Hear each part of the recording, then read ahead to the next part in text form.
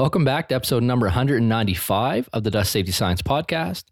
This is a podcast for building a global community around process safety and industries handling combustible dust. I'm your show host, Dr. Chris Cloney. In today's episode, we are doing a replay of an Ask Me Anything session on enclosureless dust collectors from the Dust Safety Academy with Niels Petersen, Senior Applications Engineer with Netterman. And those of you that have been listening to the podcast for more than a week now will know this is actually part 2 of this session. In part 1 of the Ask Me Anything session, we covered what is an EDC, an enclosureless dust collector, what kind of industries are they used in. We covered quite extensively what the limitations are and got into a bit of the Q&A section from this Ask Me Anything session. So these Ask Me Anything sessions are things that we're doing back in the Dust Safety Academy. Every 2 weeks, we do an Ask Me Anything session or a training session throughout 2020 and 2021. And more recently, we've had a number of questions come in through our help desk system on enclosureless dust collection systems. We've been pointing people back to that information. So we're going to publish this here on the podcast, this Ask Me Anything session. As you know that more broadly, a lot of folks that are listening to the podcast will be interacting with these systems. We want to get Niels' expert take on it as well. So it is important to note that this Ask Me Anything session is from back in October 8th of 2020. So it's about 2 years old now. So some of the information, some of the references may have changed, but a lot of the good information we shared and discussed and talked about, a lot of the questions that were answered are still as relevant today and important to get out there to the global community on combustible dust safety. So without further ado, I hope you enjoy this week's session, covering the second part of this Ask Me Anything session with Niels Petersen on enclosureless dust collection systems. This is more of a general question, but what is the source to determine the CFM you'd need for various commodities? You may get this question every once in a while, but what do you tell people? How would you determine what you need for a CFM at your facility? Generally, you can do some Google search, and there's probably tables there for what a bandsaw may need. Typically, the equipment supplier should provide you with this information, and they will tell you that, hey, this is what it is. Many times, what we're dealing with is that the equipment supplier has already put pickup on the equipment, and it may be 4-inch, 3-inch, or whatever it is. So we will generally calculate on the area of that opening and generate 4,500 feet per minute velocity through that opening. So you're simply determining you have the duct size already given by the opening, and as you design the ductwork, you start adding areas together to maintain the 4,500 feet design velocity in your system. Okay, thank you for that. And the key is the 4,500 feet per minute. And then designing so you're getting that at your pickup point, in your ducting. Yes, absolutely. I mean, it's a kind of industry standard, and we do not want to see velocities much below 4,000, but so 45 is a good number. It's not going to be perfect like that all the time if you measure on it, but gives you an average velocity. When you're talking to companies, I mean, do you recommend they take a look at their ducting every once in a while, make sure that you can design it as such, but at the end of the day, you really want to know, do you have dust in your ducting? So is that a recommendation you make for companies to do? The requirement from NFPA is that the ducting should be inspected annually and be inspected, but also you should have a flow measurement taken in your duct to see that you're actually having that pulp velocity. This kind of goes somewhat beyond enclosureless dust collector because it's an industry standard for dust collection that you should be doing that. Yeah, and I'll mention a couple other incidents from this OSHA study that a student did at Dalhousie, but there were some where ducting was so full of dust that its hangers broke free and it fell on top of workers. Fortunately, nothing ignited. Unfortunately, you got a giant piece of ducting and a lot of dust falling on workers, so that's not a good thing. Yeah, so you need to be inspecting those and ensuring that you have your line velocities and that you're not getting accumulation of dust. I mean, the big issue is that people change equipment. And generally, the dust collection is a non-income producing machine. And they say, oh, we have some suction here, but let us go online and buy some ductwork and tie it into the line. And then suddenly your system is out of balance and you just have so much more, let us say, openings in your system that your velocity drops below the 4,000 feet per minute, then you're going to fall out. And that is a nest for any glowing impulse to settle in and build, with that constant amount of oxygen getting into that little, it's just like starting a campfire. You need to get enough oxygen in there to go off. And that's why that you have to keep proper velocity and making sure dust doesn't settle in the ductwork. Really good, really important points there. I guess we never said it, but there's a couple reasons why you don't want dust in your ductwork. But one is that if you have an explosion or an upset or an earthquake or, any number of things that knocks the ducting down, then you have a dust cloud that can be already suspended in the air. And if that ignites, then that can be your deflagration. The big issue, that people have been an incident. All they're talking about, everything turned dark. And it is the secondary deflagration that most of the time hurts people.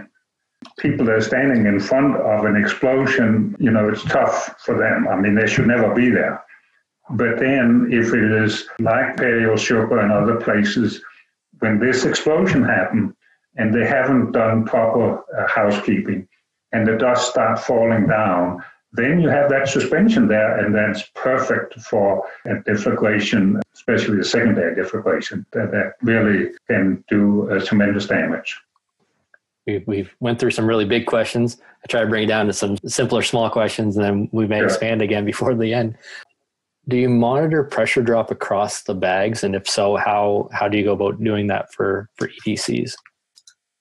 Yeah, so that's a general question for DC or for enclosures dust. And typically, enclosures dust collector do not monitor that. It's more instrumentation, and maybe people not really know what they're looking at. But it could be done.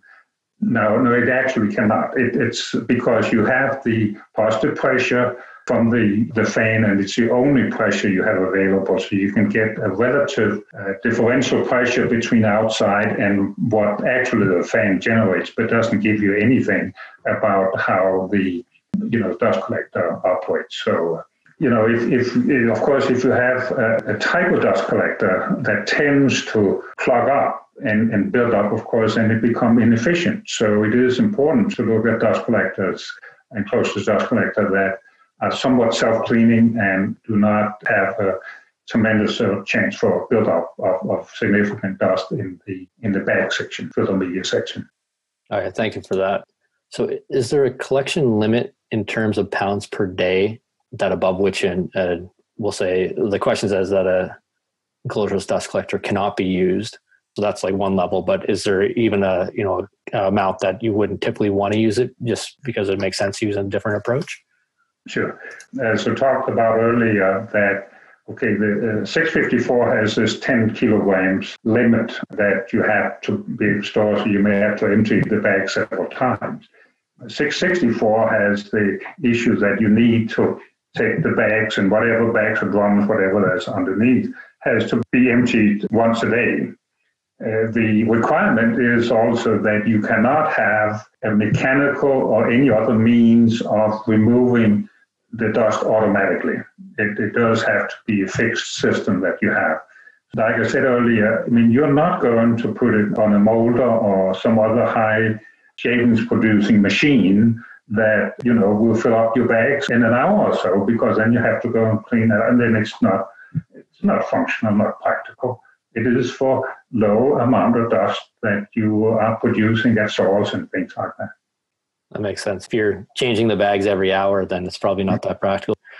No, and we see, getting out to installations where they have all the years added a number of those, and they're not, they are saying, hey, that's too much work. We need to get a centralized system. So there's a point, it's a good thing to start out with, and many companies are evolving over time, and it is where they start out, but at one point they just need to, more practical to have a central system. That makes sense. Technological question here. Can you incorporate load sensors into the bag so that you know when they're full? I think we are talking about investment in something that might be so high, but anything is possible like that. Of course, you can put cells underneath, but some of them may have, for the 5,000 CFM, you may have 6 bags, and that means you have to have 6 load cells, and, they are probably going to cost more than the dust collector for sure. Yeah, that's good. I mean, that's in my mind, the value of having these sort of discussions is no question is a silly question. Let me start with that. So ask them. It should be so that the container should have some way of having maybe a window in it or something like that so you can actually see what is in there. But typically, operators will know that, they have to do it once a day now. So we're going to be realistic too. They may not always do it once a day, but they do have a good feel for when they will need to empty the containers. Perfect. That makes a lot of sense.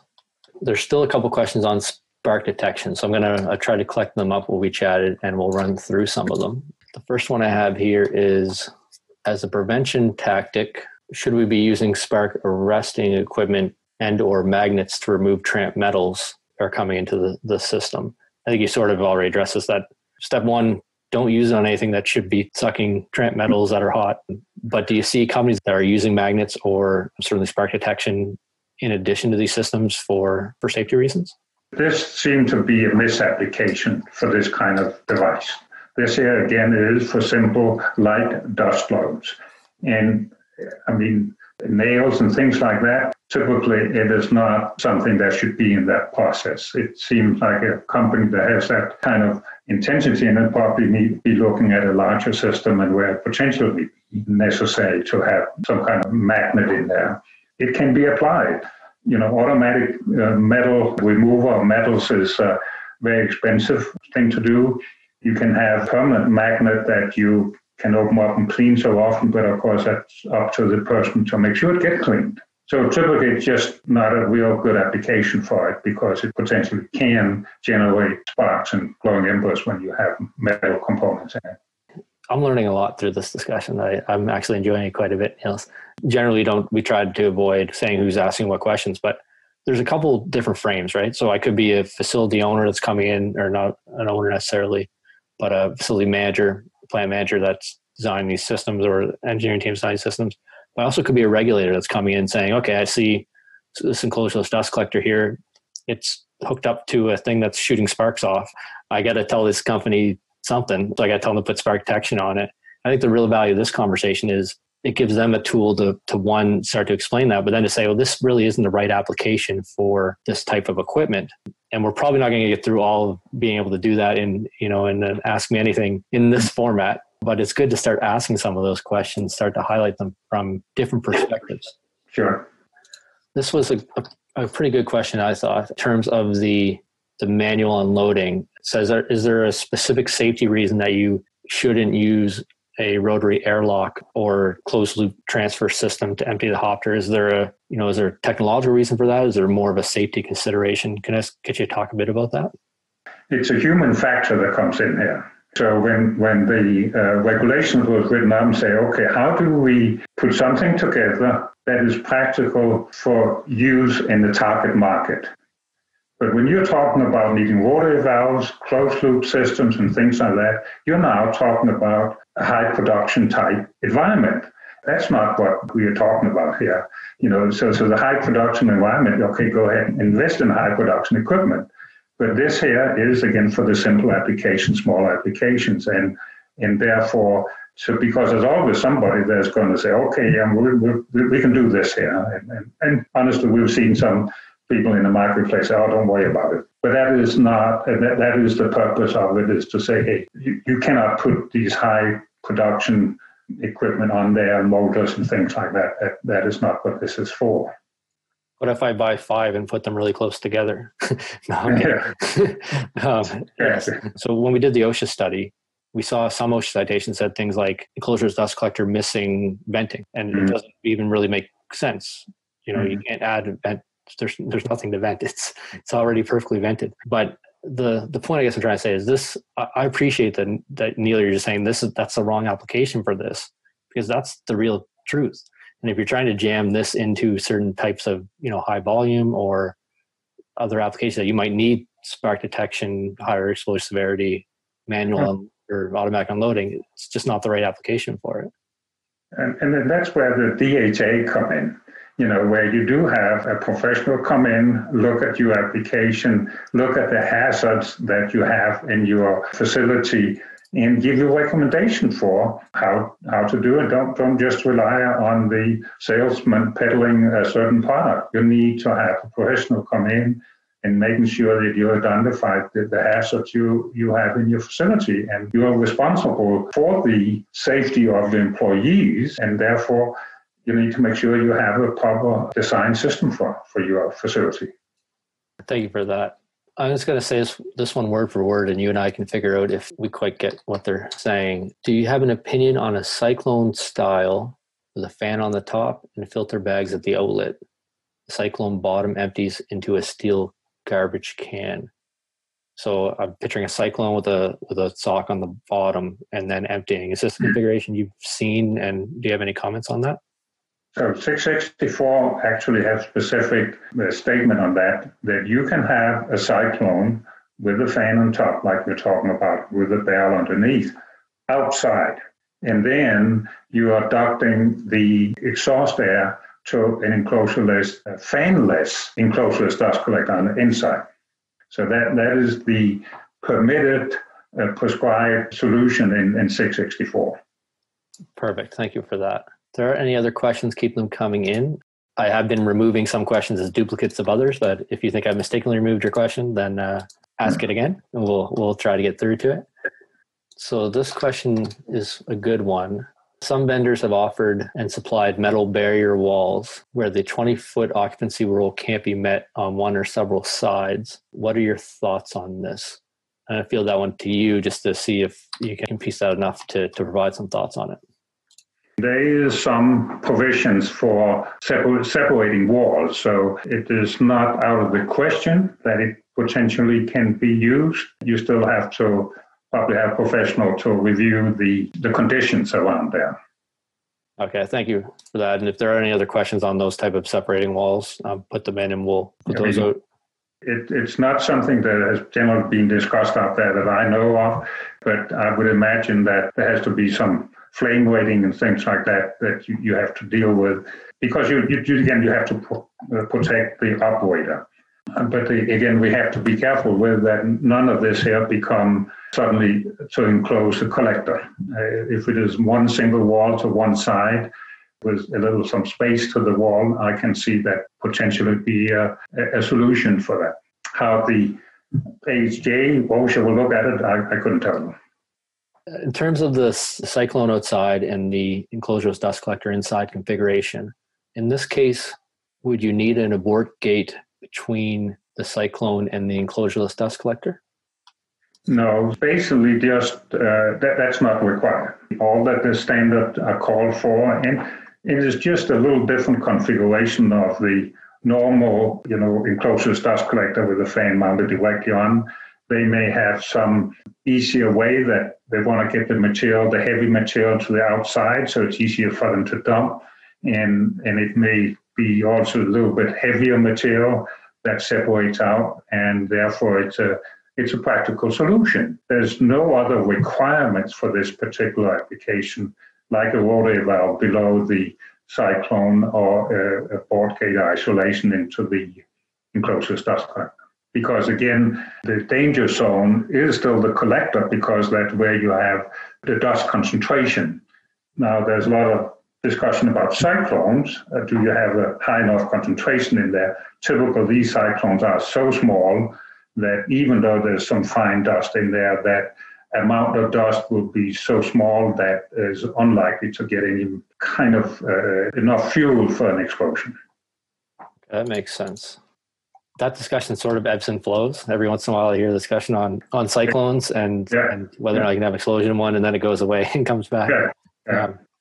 There's a comment is that it'd be helpful to have safety bulletins explaining the kind of use of these systems, and does Netterman provide such information? So I don't know, Niels, if you can, do you know if Netterman on their website or somewhere would have some sort of information on how to best use at least the enclosureless dust collection systems that you guys produce?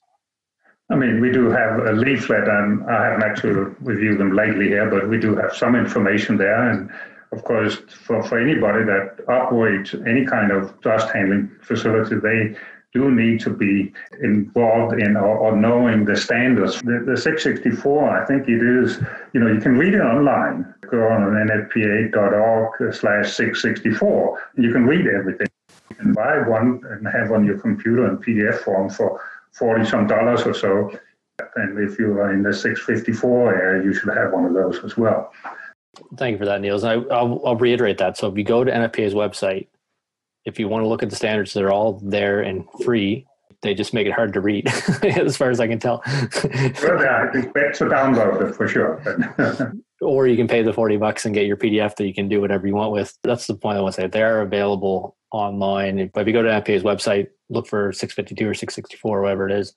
If you put your email address in, click free, they'll let you open up a viewer that you can flip through and look through the sections related to enclosureless dust collectors. And there's not a lot of them, but they have critical information in there. Things like the 20 feet rule, things like don't use on sanders. Like the things that we talked about today are in about a page's worth of material throughout 664 have these requirements. And they're quite stringent for enclosureless dust collectors.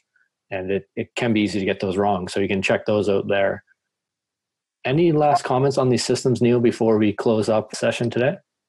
What I should add in is that 654 again has a few more restrictions on the use, and one of them is that the MIE of what you are using for should be 500 millijoules or more. Specific thing about that is it says that in the annex that it is tested as received. So that means if they have a composite of material of particle size, you have particle size of bigger size and they get mixed with finer particles, you are actually increasing your MIE on that. That was the main thing for 654. I mean, they talk about a fan suitable for class 2 division 2. I've researched that a lot, and honestly, it's the same thing as a TFC motor, like it is in the 664 requirement. You have to even find this kind of motor out there. So they work perfectly well, yeah. But those are the main thing. Excellent. Well, then we'll close up for today. There are a handful of questions that we didn't get to, so I will, when we get this uploaded inside the community, we'll post these questions as well. And I'll point Niels to the right way to be able to answer those, and you just go through and answer a couple of extra ones. If we could spare another 20 minutes of your time when sure. to do that. I'll be happy to go through them and help out with them for sure. And so that is it for the second part of this podcast episode on the Ask Me Anything session on enclosures dust collection systems with Niels Peterson. Again, this was back from October 8th, 2020 inside the Dust Safety Academy. And we're replaying it here on the podcast because we recently, over the last number of months, got a number of questions about enclosureless dust collection systems. And we wanted to be able to keep that conversation going about the use of EDCs in industry applications and when they should be used and when they shouldn't be used as well. So in the first half of this podcast series, I guess, if you will, last week, we covered what is an enclosures dust collection system, what industries are typically used in, some of the limitations, and started to jump into the Q&A section from the audience on this Ask Me Anything session. In this week's podcast, we covered things like fan size requirements, how to determine the CFM for your facility, some very general topics, and also going into things like inspection of ducting systems, technology, spark arresting systems, use in conjunction with cyclones, use in conjunction with barriers to reduce a 20-foot limit. And as I mentioned at the outset last week of this podcast, the thing I really appreciated about Niels' involvement with this Ask Me Anything session was that he's very candid and open about when the EDC should be used and when they shouldn't be used as well, and what some of their limitations were as well. So as always, I hope this was helpful for your work. I hope you find it interesting. You can go to the show notes at dustsafetyscience.com/195. If you have any questions, comments, anything you'd like to see on the podcast in the future, any guests you'd like to bring on, if you want us to have a new updated talk about enclosures dust collection systems, you can always reach me at chris@dustsafetyscience.com. Look for us on social media or go to the website and fill the contact form there. Have a safe and productive week ahead. I appreciate everything you're doing in industries handling combustible dust, making them safer with the work that you do every day. Keep it up out there. We appreciate it.